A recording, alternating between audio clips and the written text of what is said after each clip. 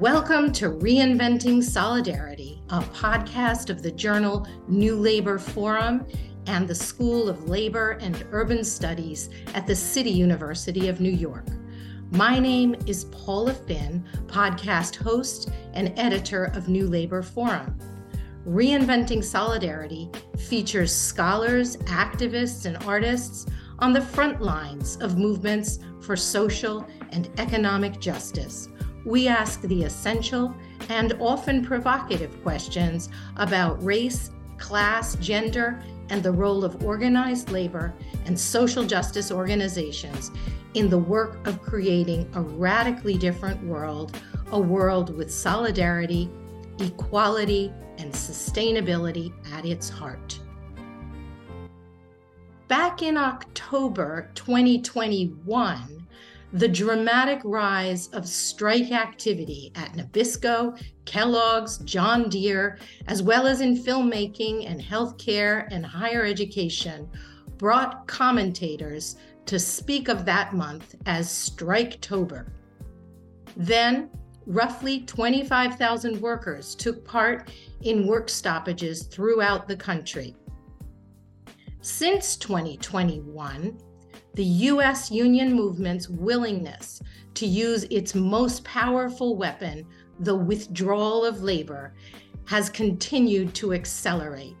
So much so that October 2021 now pales in comparison to the fall of 2023, when, according to the Cornell Labor Action Tracker, over 300,000 workers have walked off the job. In this episode of our podcast, we examine the recent threatened strike and massive contract victory of the Teamsters as that union took on UPS, the nation's largest unionized private sector employer. In September this year, Teamsters President Sean O'Brien spoke about the strike weapon and labor's resurgence at a large public forum hosted by the School of Labor and Urban Studies. Following his talk, he engaged with a panel of prominent labor activists and scholars. We feature highlights from O'Brien's keynote address and his animated exchange with one of those panelists, the labor organizer and scholar, Jane McAlevey. Moderating the event is New Labor Forum Book Reviews editor, Samir Santi, and we begin with Samir. It is a tremendous privilege and honor of mine to have the opportunity to introduce our keynote of the Labor Speaker Series this year, International Brotherhood of Teamsters General President Sean O'Brien.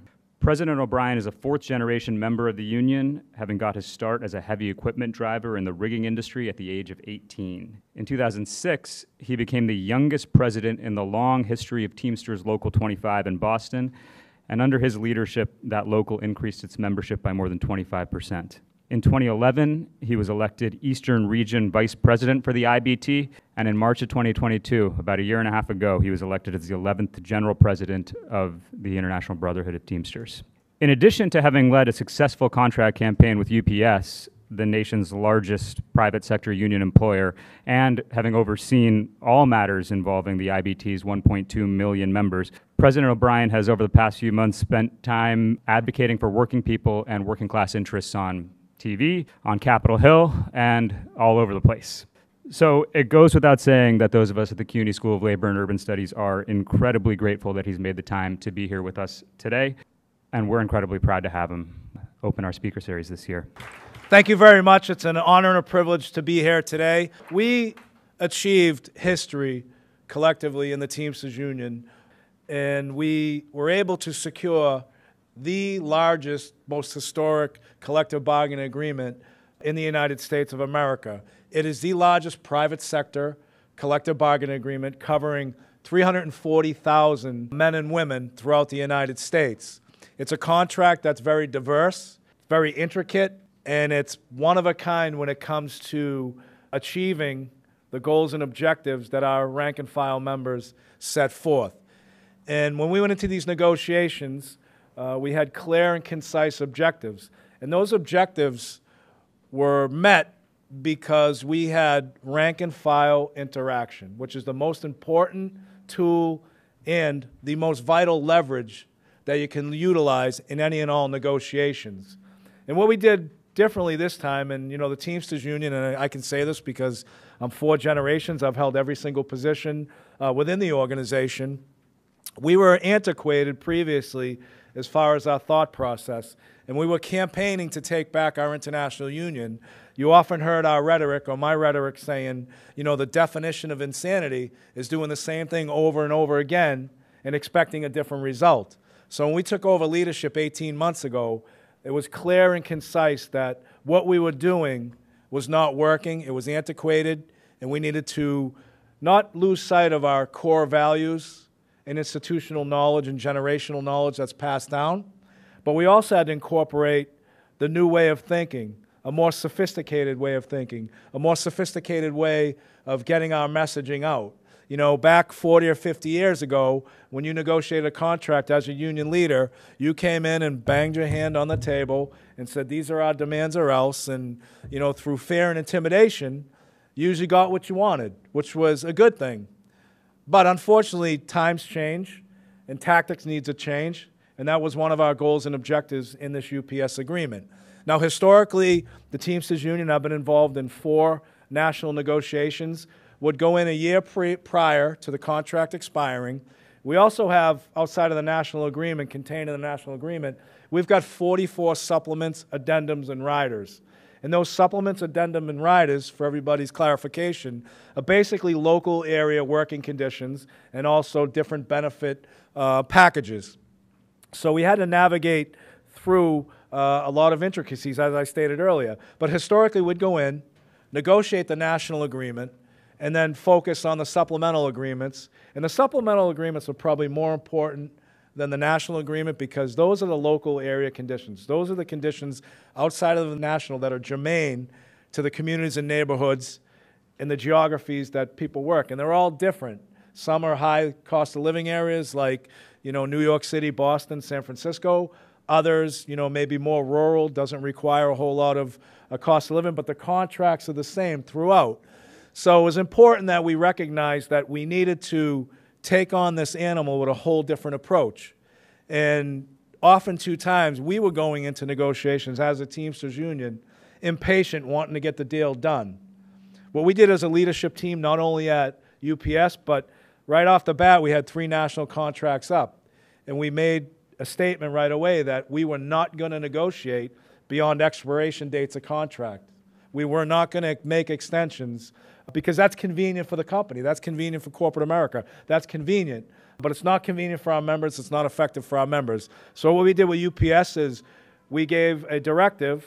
And what's important now, I think, in the labor movement that we haven't been able to do, but we recently have done this at UPS, we, the union, control the narrative and flow of how these negotiations were going to go. There is hope. There is determination to fight for what is important, to fight for the rights that have been fought for us for over 100 years, and to protect, preserve, and improve working conditions moving forward. So that was a tremendous success, and I think, I know that this is the template throughout the union movement on how to actually design, execute, and ratify a collective bargaining agreement. But more importantly, it sets a tone for how corporate America should be dealt with. We were able to expose this company on their earnings. We were able to expose this company on lack of respect for the people that make them a success. But more importantly, we were able to hold them accountable because we had a credible threat of a militant union that wasn't afraid to strike. And I think we all have to recognize that sometimes the threat is worse than the action, especially when you can demonstrate the solidarity and the collaboration. I mean, look, the power of collaboration to effectuate change was never so evident in what we just achieved in this UPS agreement. And why is that important? It's important for our UPS workers, but I think it's important for the labor movement. Because the one thing we haven't done good in a labor movement is organize new members. I think, for too long, and that's one of the reasons why, our leadership team when we decided to run 3 years ago, we were sick and tired of seeing that our organization was being babysat. There was no progressive movement, there was no thinking, there was no direction, there was no plan to organize. We were just sitting back, hoping for the best and, throwing our hands up with no real plan to make this union bigger, faster, or stronger. So what we did with the UPS agreement and all the other agreements we did, DHL, American Red Cross, we got record earnings, we got record benefit increases, ability to organize with card check neutrality. But we've shown corporate America that we are not afraid to fight. And you can't be afraid to lose, because it's a battle you may lose, but the war is going to go on forever and ever. And so when we negotiate these contracts, that's a vital part of organizing. Because I think we all can recognize through social media, through this next generation, that there is a thirst for knowledge. And people want a demonstration right now of what they are going to get if they organize and join a union.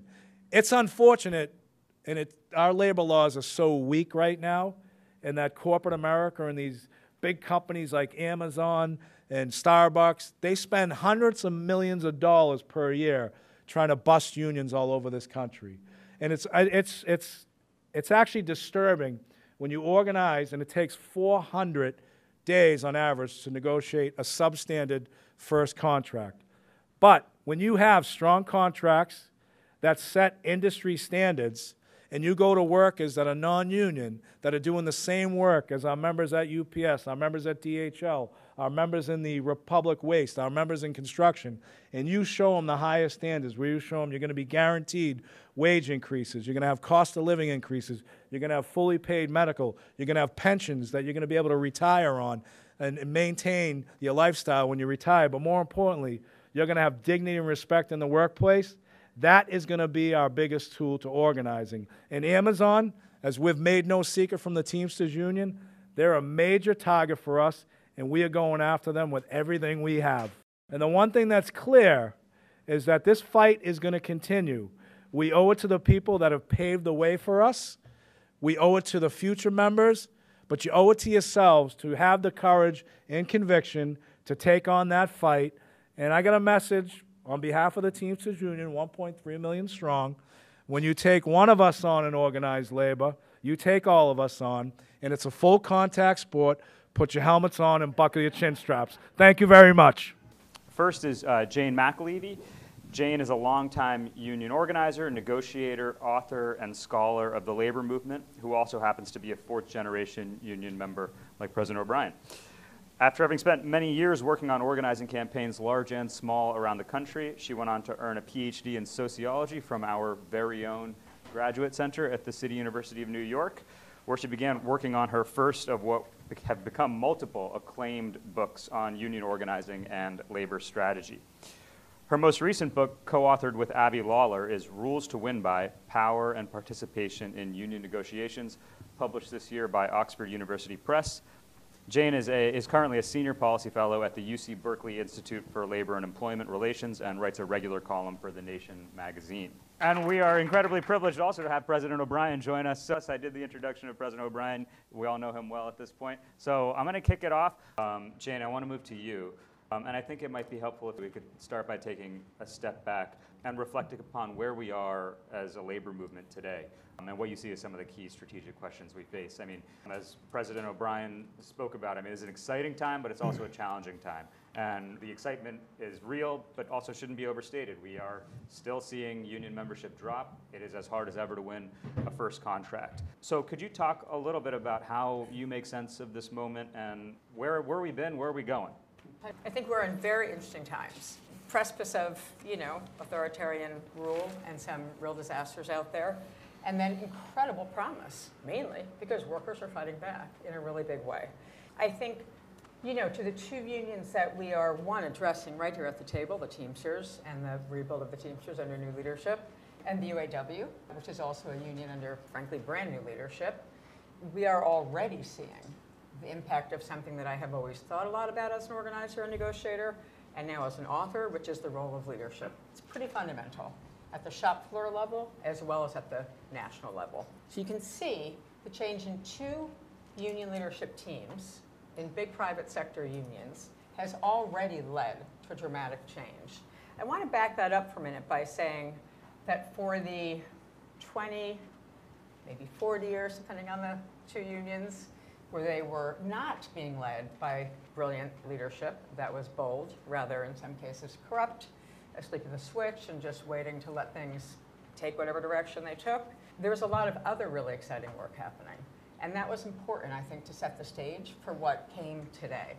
So in 2012, a marker that I think really mattered was when the Chicago really 2010, the Chicago Teachers Union leadership had a radical change. And it led to, in 2012, a strike that changed the discussion in this country in Chicago. Suddenly, you had 28,000 education workers off the job, which itself was radical in the last 30 years in this country. But not only were they 100% out, and every single right-wing institution continues in Chicago to prove, like 3 of them crossed, you can't say 100% out, you know, 3 out of 28,000. All right, round it down. Anyway, that strike was not brilliant just because it produced a 100% strike with just a year and a half of the leadership getting ready to do it from what was largely a dead union for decades leading up to it. Their last strike had been 30-something years earlier. And the members were kind of put to sleep in the same way that they were in the auto workers, in the same way they were for years in the Teamsters, when the members are just ancillary to the process of the union itself. So Chicago kicks it off. They win an incredible strike, and part of why they won that incredible strike was because they did something ahead of time to outflank a very popular, or he was no longer, but a popular mayor when he first came to town, which is Rahm Emanuel, right, who left the actual White House, who was the national congressional fundraiser for Democrats, so that explains a lot, by the way, and went back to become the mayor of Chicago and set his sole determination to destroy that strike. What he didn't know was that Karen Lewis, the genius president of the union, and her entire operation and the rank and file was way ahead of them in winning over community support and parent support. So when they took to the streets, and when, at the time, Mayor Rahm Emanuel stood up and said, you are hurting the parents and hurting the kids, about 400,000 parents poured into the street in the marches behind the educators. That, to me, was game changer 1. That sets the tone for the changes that come later. Because in my life experience, workers are willing to stand up and risk and fight when they see other workers standing up, risking, fighting, and winning. Winning. I want to talk about winning. Workers don't stand up and take risk when they see defeat. They stand up and take risk when they see victory. So I think that's, frankly, the beginning of a huge rebuild. And just to go through another couple of game changers, you know, that leads to a huge strike in Los Angeles in 2019 at the United Teachers of Los Angeles. Again, massive, 100% out, shut the city down, and won on a broad array of social issues inside and outside the workplace. Historic contract inside, built community support behind them, engaged the broader community in actual contract surveys, regional meetings with parent leaders to make sure that parents were brought to the table, and won on a bunch of issues that are not what we call, they're not mandatory subjects of bargaining. Labor law is so complicated. But there's mandatory subjects and there's permissive subjects. And they went from mandatory on the power of that strike and forced permissive subjects like bargaining to keep the Immigration Customs Enforcement police off of every single school in Los Angeles. That was an enormous victory that came from the parents' demands, because the ICE officers would pull up outside of public schools, wait for the kid to come out, wait for the parent to show up and arrest the parent. Like, that's what was going on in our public schools and being sanctioned. They eliminated that. And then I think the game changers become, in my own union, I should say, I'm a member of the United Auto Workers. I had the pleasure of voting to make it direct election by the president. That was a first fun vote. And the second 2 fun votes, because there were 2 more, was to get Sean Fain as the leader of the union. By 2022, we have, you know, Sean O'Brien in leadership. Soon after that, we have Sean Fain in leadership. And even this year, we kick off 2023 with a massive strike by educators, this time 60,000 strong. There's a unity between the, I'll say, harder to replace and easier to replace. I don't like the term more skilled and less skilled, frankly. I think all workers are skilled.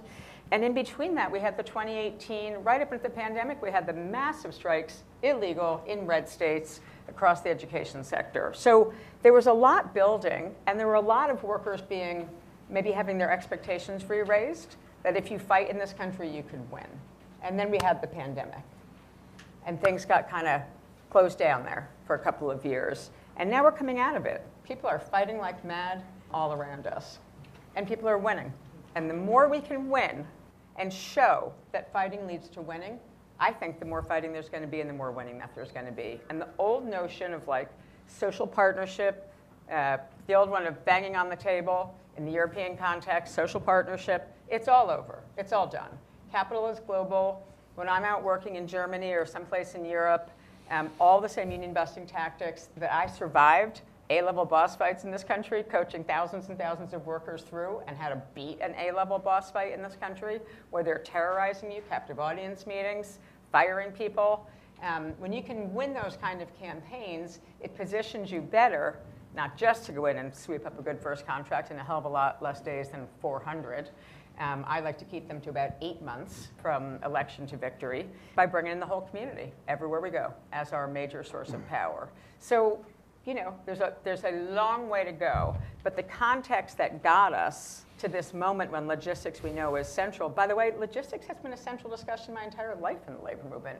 We just wasn't clear how we were going to get there given the existing leadership of the unions that could play a central role in it. So along the way, we looked for other strategic sectors. Education is one. Those jobs are not going somewhere else.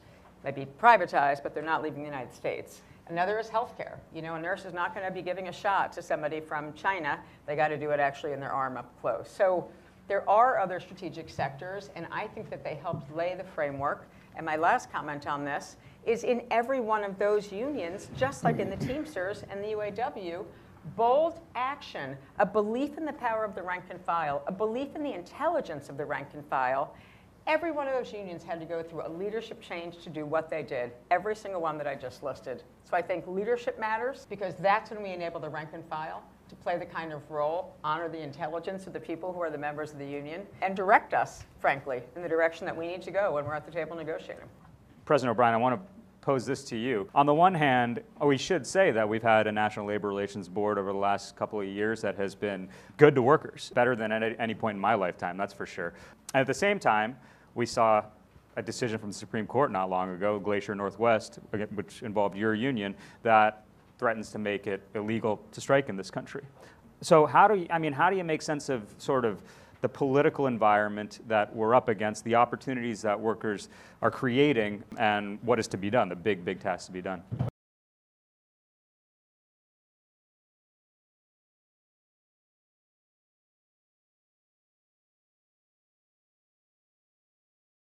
What we've also been doing is we are not going to go right now the NLRB route to try and determine, you know, a group or to try and organize, to try and get certified, because it's a long, drawn-out process. I mean, I think I said earlier the average statistic to get a first-year contract is about 406 days. And, you know, workers can only sustain so much. And, you know, that process is very litigious. And we think we're more effective, not only with the Amazon portion, but leveraging, you know, neutrality through direct action.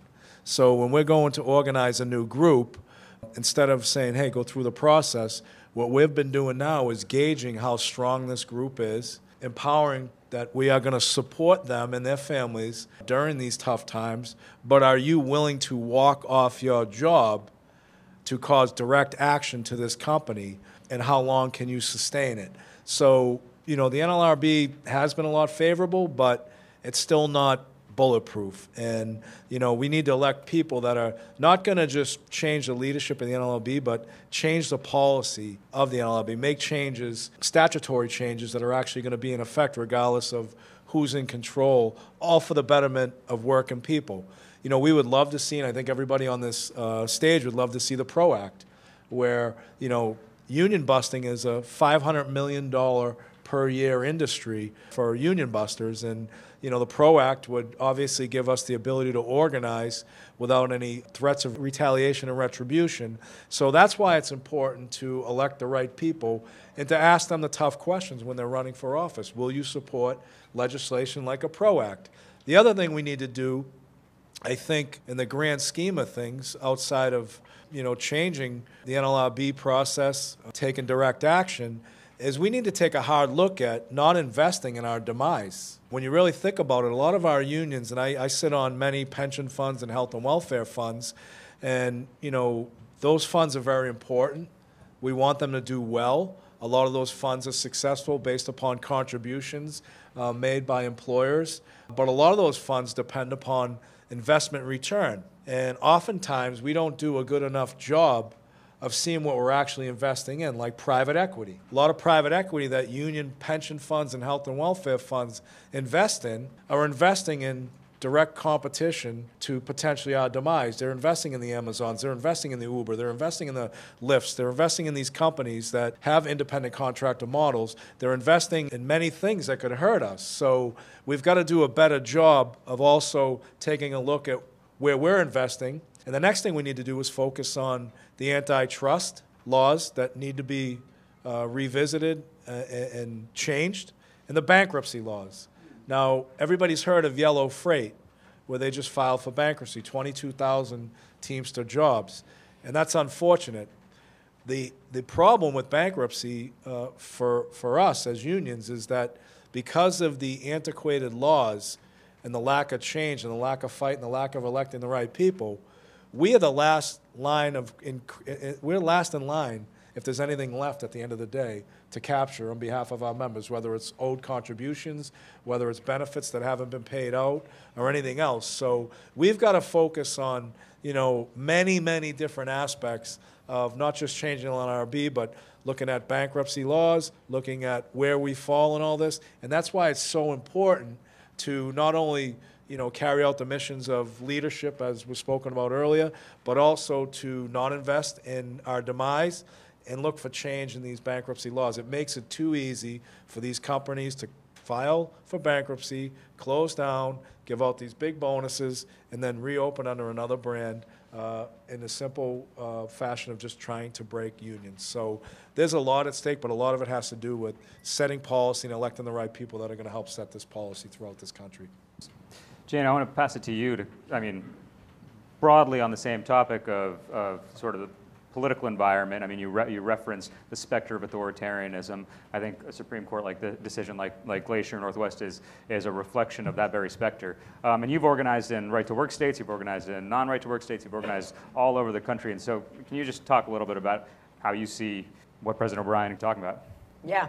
One, really excited to have the Teamsters going all in to the Amazon fight. I think that's going to be needed, along with collaboration with the independents and several other players who are getting into that business, right? Amazon is going to be a multi-year, I think, multi-union war.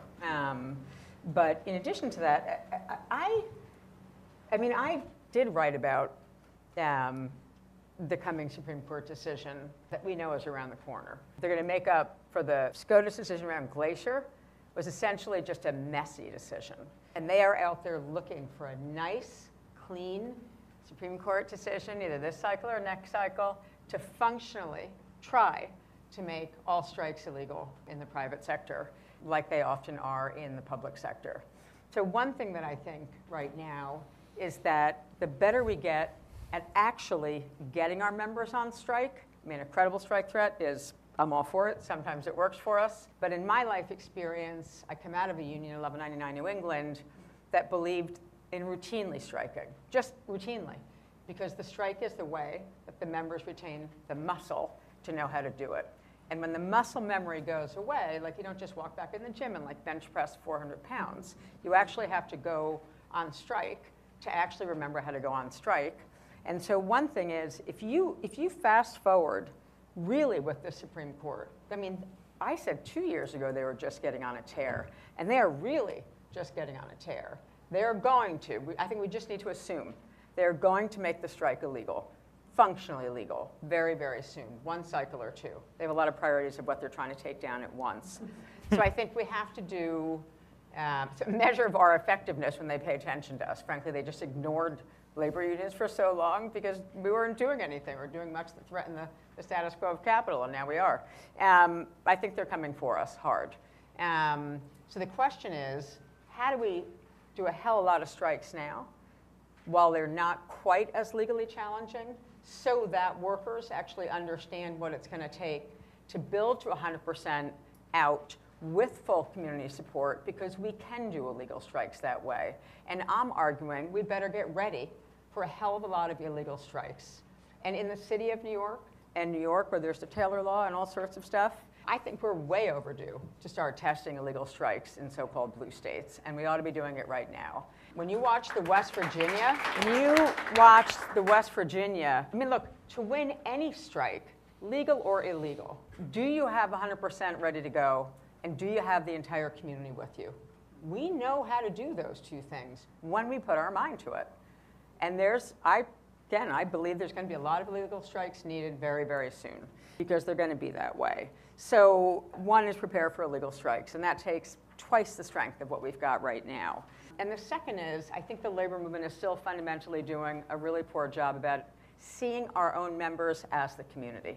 Like, our vehicle to bringing the community with us is less about creating labor community coalitions at the top where people write checks to each other, and you get someone with a priest and the thing, and they show up at your picket line. That is not the way to build community support, though that's what's considered building community support for most of the labor movement right now. And it's not enough just to do good messaging, though boy does good messaging help. We know it does, as a form of political education. But the best political education is when we see our own rank and file members as the central actors, not just at the bargaining table, not just in new organizing, but building what I call the third front for power, which is the broader community in which our members live. It's fundamental. In every campaign I've ever run, we've literally done a two-stage process. Stage one, charting the workplace, understanding leadership relationships, who are the informal leaders in the workplace, to get to a very big victory and then get to a first contract in record time. And secondly, the second thing we chart is every single relationship that every rank and file member has to their own community. Who is their parish priest? Who's their rabbi? Who's their imam? And then in delegations, once we chart them by the thousands, we then send those workers in to move the equivalent of the undecided informal leaders in the community who can break the entire community in favor of a coming strike or a coming contract campaign. So I think of that as the book I'm working on now, preview, book 5, is called Leave No Power on the Table. And I think we're still leaving a hell of a lot of power on the table. And maybe it's because I've gone up against some of the biggest SOB union busters in this country, from Brent Yessen. If you don't know him, you don't ever want to. Beat me up in an elevator once. That was a bad elevator ride. He shut the button off on that one. Anyway, forgot that one. But, sexual assault in an elevator by a union buster, that was fun as a young negotiator. And he was doing worse to the registered nurses in the hospitals, by the way. So from those kind of union busters, like modern day Pinkertons, we are leaving power on the table. And I think what I learned in really hard, what we call A-level boss fight, meaning there's not a limit on how much they can spend. There's not a limit on how many workers they fire in the campaign. There's not a limit on how many great people they drag out in handcuffs in the middle of a fight who's an identified leader, organic leader in the campaign. What I've learned is that we cannot leave 1 ounce of power on the table. And one of the biggest untapped parts of the power structure is our broader community, and seeing that it's our members who live in the community and themselves have what we call, in sociology I learned at age 45, strong ties versus weak ties. Hiring a staff person to go make relationships with faith leaders has no relationship to organizing the rank and file to go bring their own community into their own fight.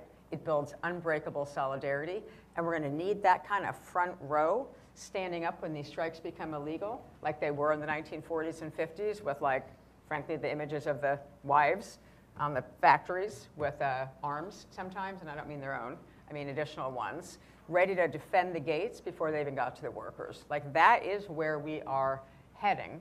because the capitalists are confused again right now by UAW's strategy. Like, that's good. They're knocked off guard. But that fight's going to escalate. And I think all of us need to know how to be ready to do the escalation with them and stay 10 steps ahead of them. You know, there's a lot of risk versus reward whenever you take someone out on the street. And I think we, as a union, the Teamsters Union, we strike probably more than anybody, or we have lately. And it's very effective, especially when you're extending picket lines nationwide to help support our brothers and sisters in many different arenas. And, you know, it is true that we could have had a catastrophic impediment on our right to strike through the Glacier decision. However, we didn't view that as a loss. We viewed that as the best of a worst-case scenario moving forward. But, again, to your point, it all starts from leadership. So we can hide behind a decision that wasn't favorable to us. We can hide behind and look for excuses on why we can't do certain things. But we've got to be creative. Number one, when we strike, we got to assess the group and make certain that we're not compromised in any way, shape, or form, because that's going to be the strength and integrity of the strike, which is most people are compromised financially, so you've got to be willing to make an investment and support those workers and their families when they're out as leaders. But you also got to lead, and unfortunately in the Glacier situation, direction wasn't given as far as what happens when you go on strike. You don't have workers go out to go deliver a product and then call the strike and have them leave the truck sitting running. You go out, finish your job, come back and park the trucks before you come across the line, right? That's the way we were always trained. And, you know, to your point, you have to have good leadership. But in the event, and we were prepared because we thought the worst was going to come with this decision, that in the event you do strike and you are responsible for losses or whatever may occur, you've got to be thinking about, before you go back to work, using your leverage. And the most important tool that we have is withholding our labor. But there is going to be an end in sight at some point in time, whether it's favorable or not. And that's why we were developing nationwide language in the event that we were going to be on the hook for damages, that we would have nationwide boilerplate language that we would not go back to work without amnesty and hold unions, local unions, international unions harmless. So there always is a will and a way to figure out how to get around certain things. And I'm all for striking. There's no one here that wanted to shut this country down more than I did.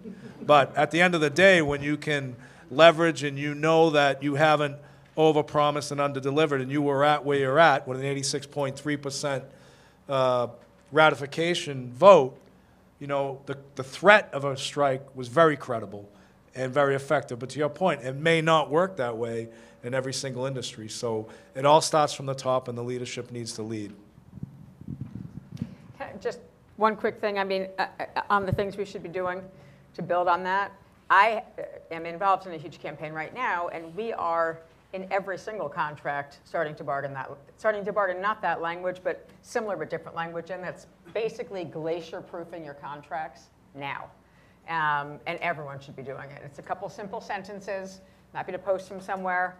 We've drafted a bunch of different versions of it, but every single union going to the table needs to make sure they're putting glacier-proof language on, which essentially says this dispute shall not ever go to outside court systems, et cetera. So there's some different ways to write the sentences, and if the boss across the table knows what you're doing, it's going to be hella hard to win, just like common contract expiration.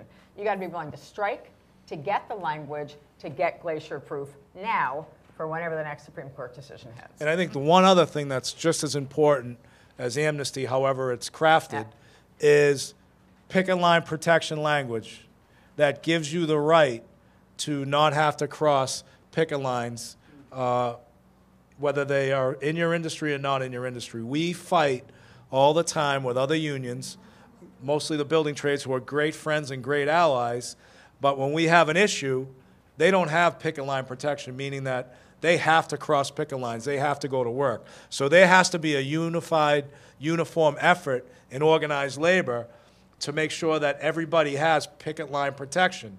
You know, when Unite Hair strikes at hotels, Unite Hair strikes wherever else.